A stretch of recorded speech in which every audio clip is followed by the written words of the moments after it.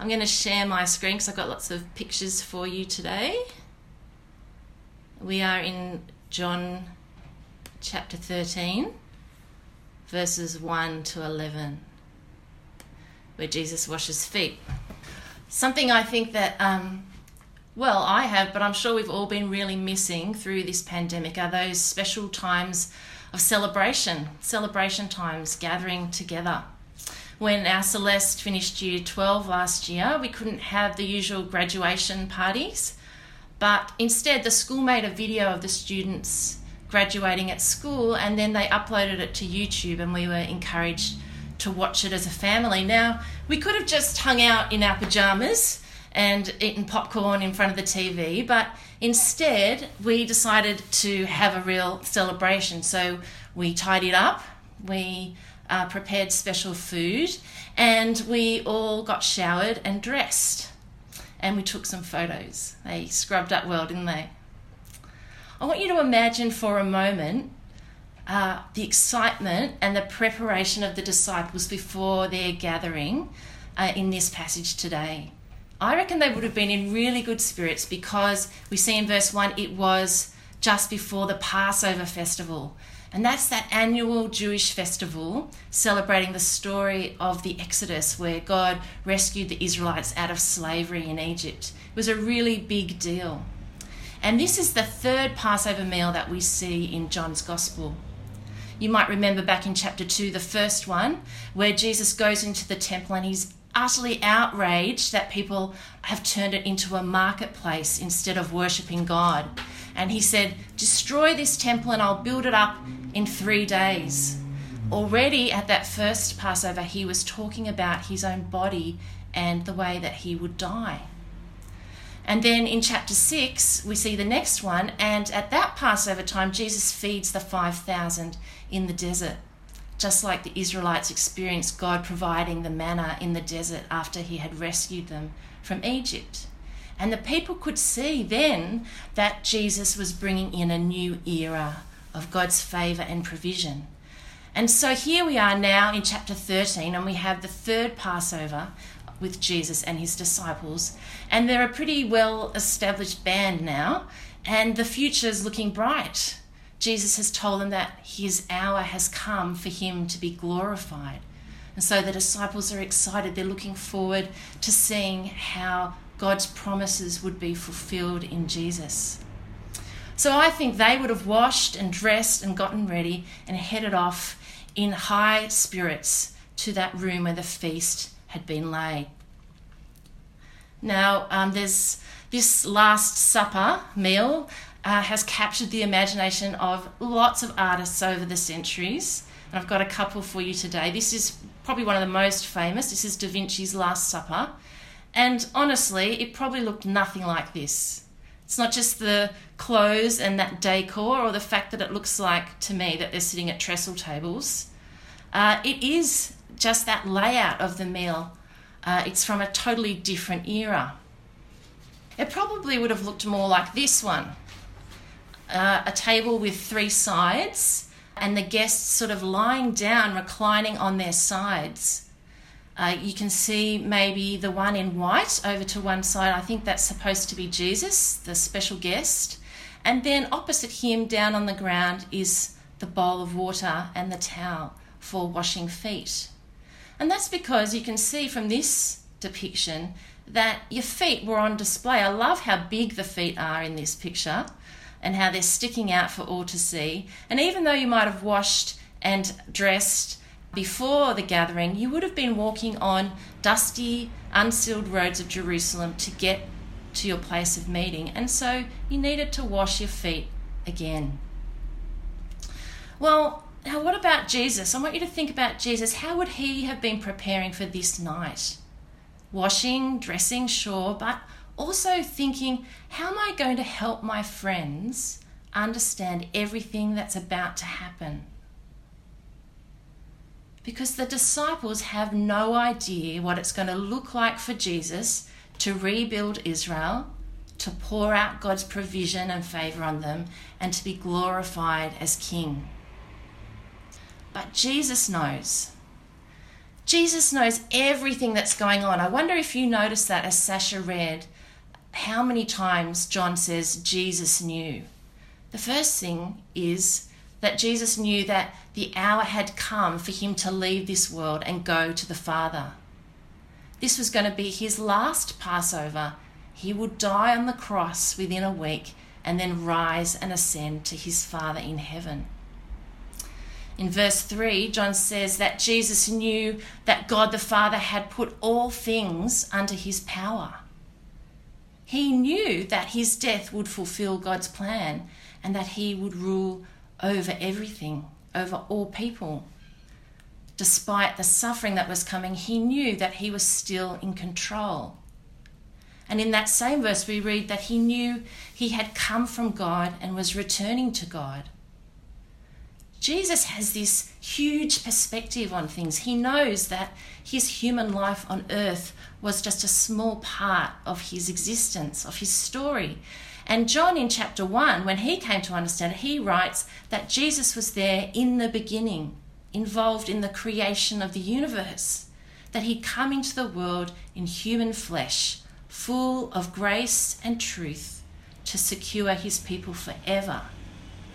Well, Jesus knew this, and he knew that he would leave the world once he had finished his work and go to be with his heavenly Father again. But even so, having this enormous perspective, he also knew the small details. We might even say in this passage that the devil is in the details, because Jesus knew that Judas was going to betray him. He knew that this private final gathering with his friends at Passover was now really complicated with the presence of an enemy in the middle of it. So what would Jesus do? It's like a puzzle. He has this knowledge. How will he act? What fits here? Perhaps knowing his own power, Jesus should confront Judas at the door and expose him to the others and not let him eat with them. Or maybe, knowing that everything is still in God's control, Jesus should just let things unfold and not say much at all, protect himself. I mean, the disciples will figure it out eventually, won't they? Or maybe, knowing that he would soon suffer and die, Jesus should just kick back and enjoy himself this one last night with his friends. But he doesn't do that. What he does seems actually very unexpected. It's not about protecting his own interests. It's about caring for his friends. And we see that right in verse 1. It says, having loved his own who were in the world, he loved them to the end. Now this painting, I love this one. It's probably got quite a few inaccuracies. We could do a kind of spot the difference between the text and the painting. But the thing I love in here is the reaction of the disciples to Jesus. Because what Jesus does in verse 4, it says, is he got up from the meal, took off his outer clothing, wrapped a towel around his waist, poured water into a basin and began to wash his disciples' feet, drying them with the towel that was wrapped around him. What is Jesus doing? Why would their honoured teacher be washing their feet? And the one in the painting that Van Buren has painted is Peter, who's having his feet washed, or Jesus is trying to wash his feet.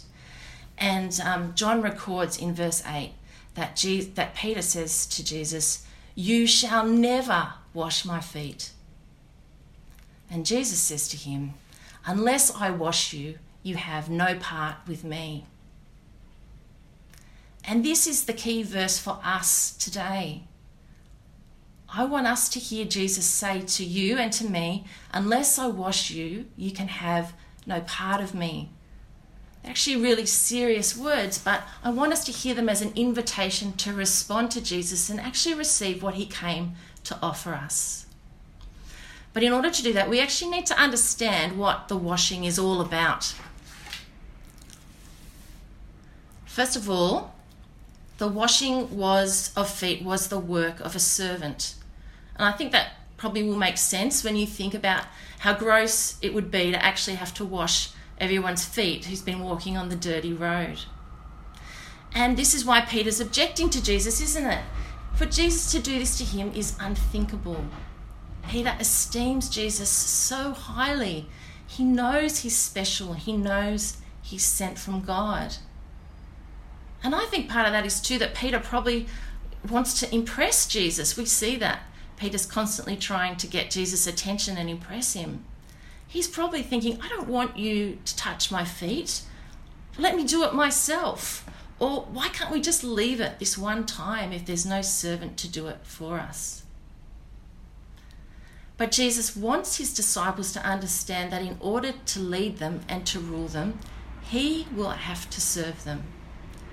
If they're going to continue on with him, they need to accept him as a servant king, as a humble leader who does for his people what they cannot do for themselves.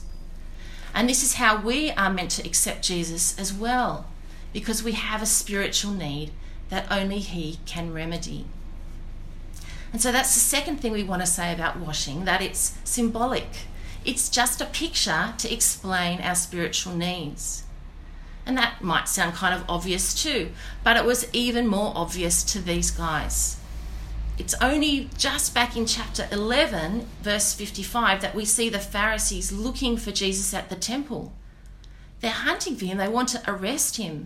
And what's going on, we're told, just as a detail, is that they're at the ceremonial cleansing at the temple before Passover, in preparation for Passover.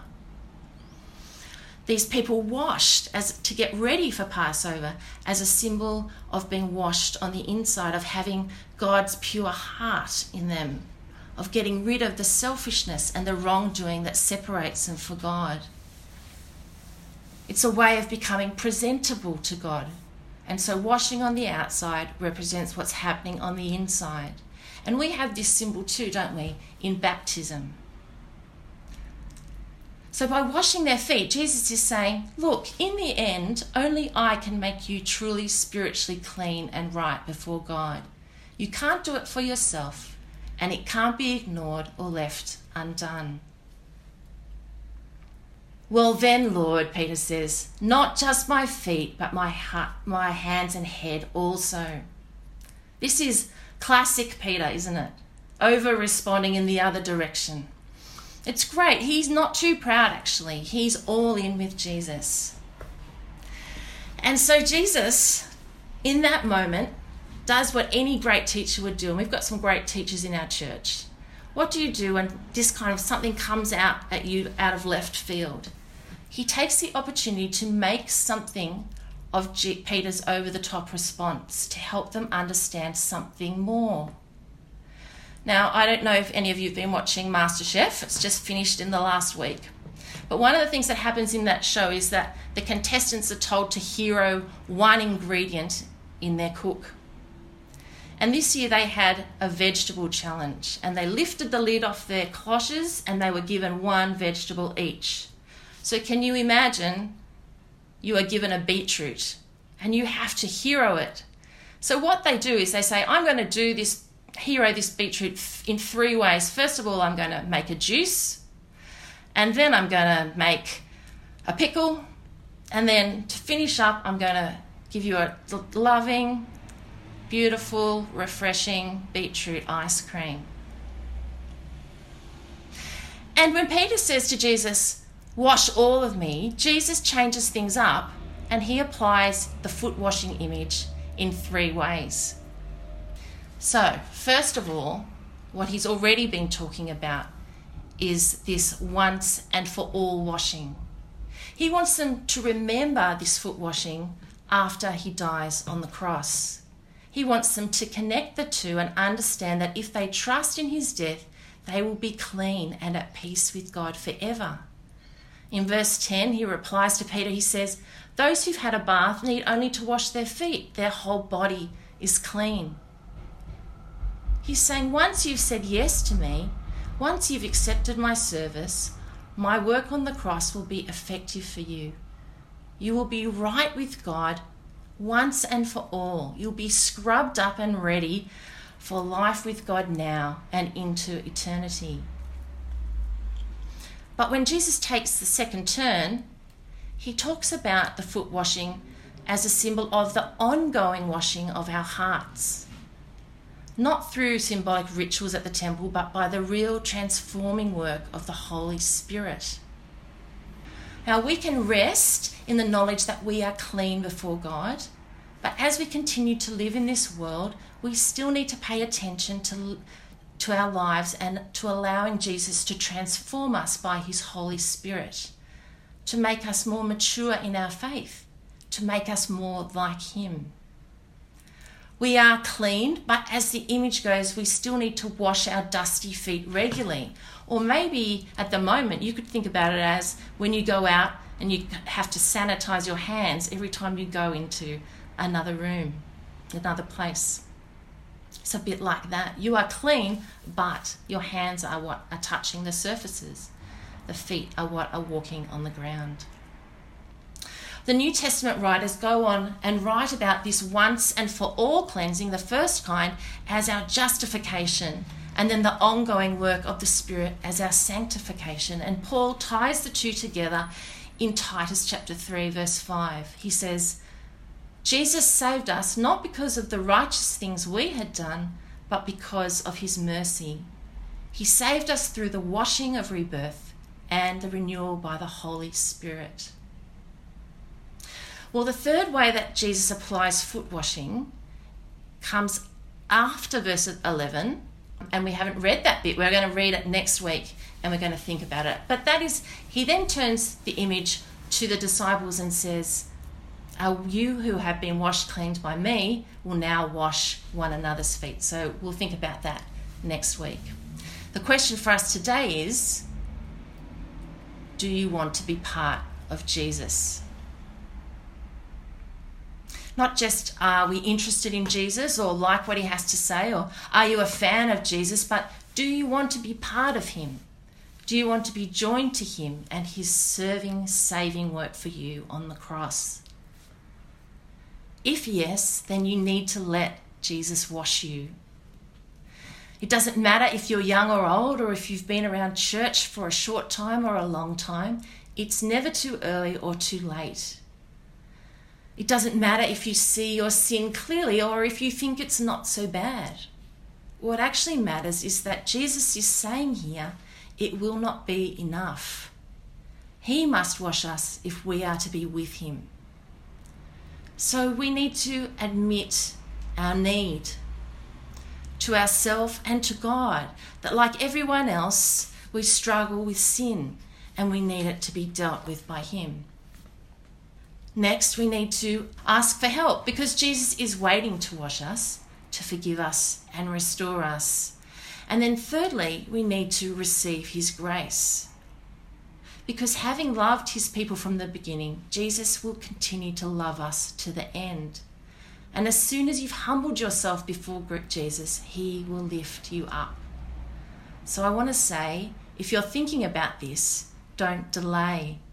Don't wait until you think you're in a better position to be a Christian or to follow Jesus. Don't try and fix yourself up. Just come as you are, and he will freely wash your sins away forever. Now, if you've already said yes to Jesus, then you don't need to do it again. When I was a teenager, I was constantly going up the front of the rallies and becoming a Christian again. You only need to do it once. But the thing is, once you've done it, you may still be aware that you continue to fall short of Jesus' perfection. In fact, if you do belong to him, you may become more sensitive to this and more aware. I want to say to you, don't despair. For you, what you need to do is actually let Jesus come up close to you. I don't know if you've ever watched a small child learning to play hide and seek. What they do is they just cover their eyes because they figure if they can't see you, you can't see them. And in a strange way, I think we're often like this with God and with Jesus. It's not easy to let Jesus come up close, but I want to say to you, he does see you. Even when we are ignoring him, he's looking at us. And what he sees and knows is that we still struggle to love him above all else. He sees that we are still suffering in an aching world, and he wants to comfort us. He sees that we still have doubts and he wants to reassure us. He sees that we still persist in sin and he longs to forgive us and renew us. Well, you may feel guilty. You may be guilty of some wrongdoing or ignoring God for a time. We are all like that. But the answer is not to hide away, but to turn to him and receive grace and forgiveness again. And I want to say that we need this daily. And if you're someone who, like me at times, is easily burdened by a sense of shame or feelings of worthlessness, I want to be really clear here that that is not how Jesus sees you. And it's not how the Heavenly Father sees you. They look at us in love. So when you feel like that, or if you ever feel burdened by shame, I want you to take your eyes off yourself and look to the cross. See that it has been nailed up there with Jesus and it's been dealt with once and for all. Remember that you are precious in his sight. Jesus wants to love you and serve you every day. Well, if you don't know how to get started with inviting Jesus to come close to you, I want to suggest practicing a prayer called the Examen Prayer. And I think lockdown's a good time to start praying this kind of prayer and starting a practice if you don't already do this. The Examen Prayer is an ancient prayer that people pray before they go to sleep at night. And what you do is you rest quietly in God's presence. You invite Jesus near and pay attention to him.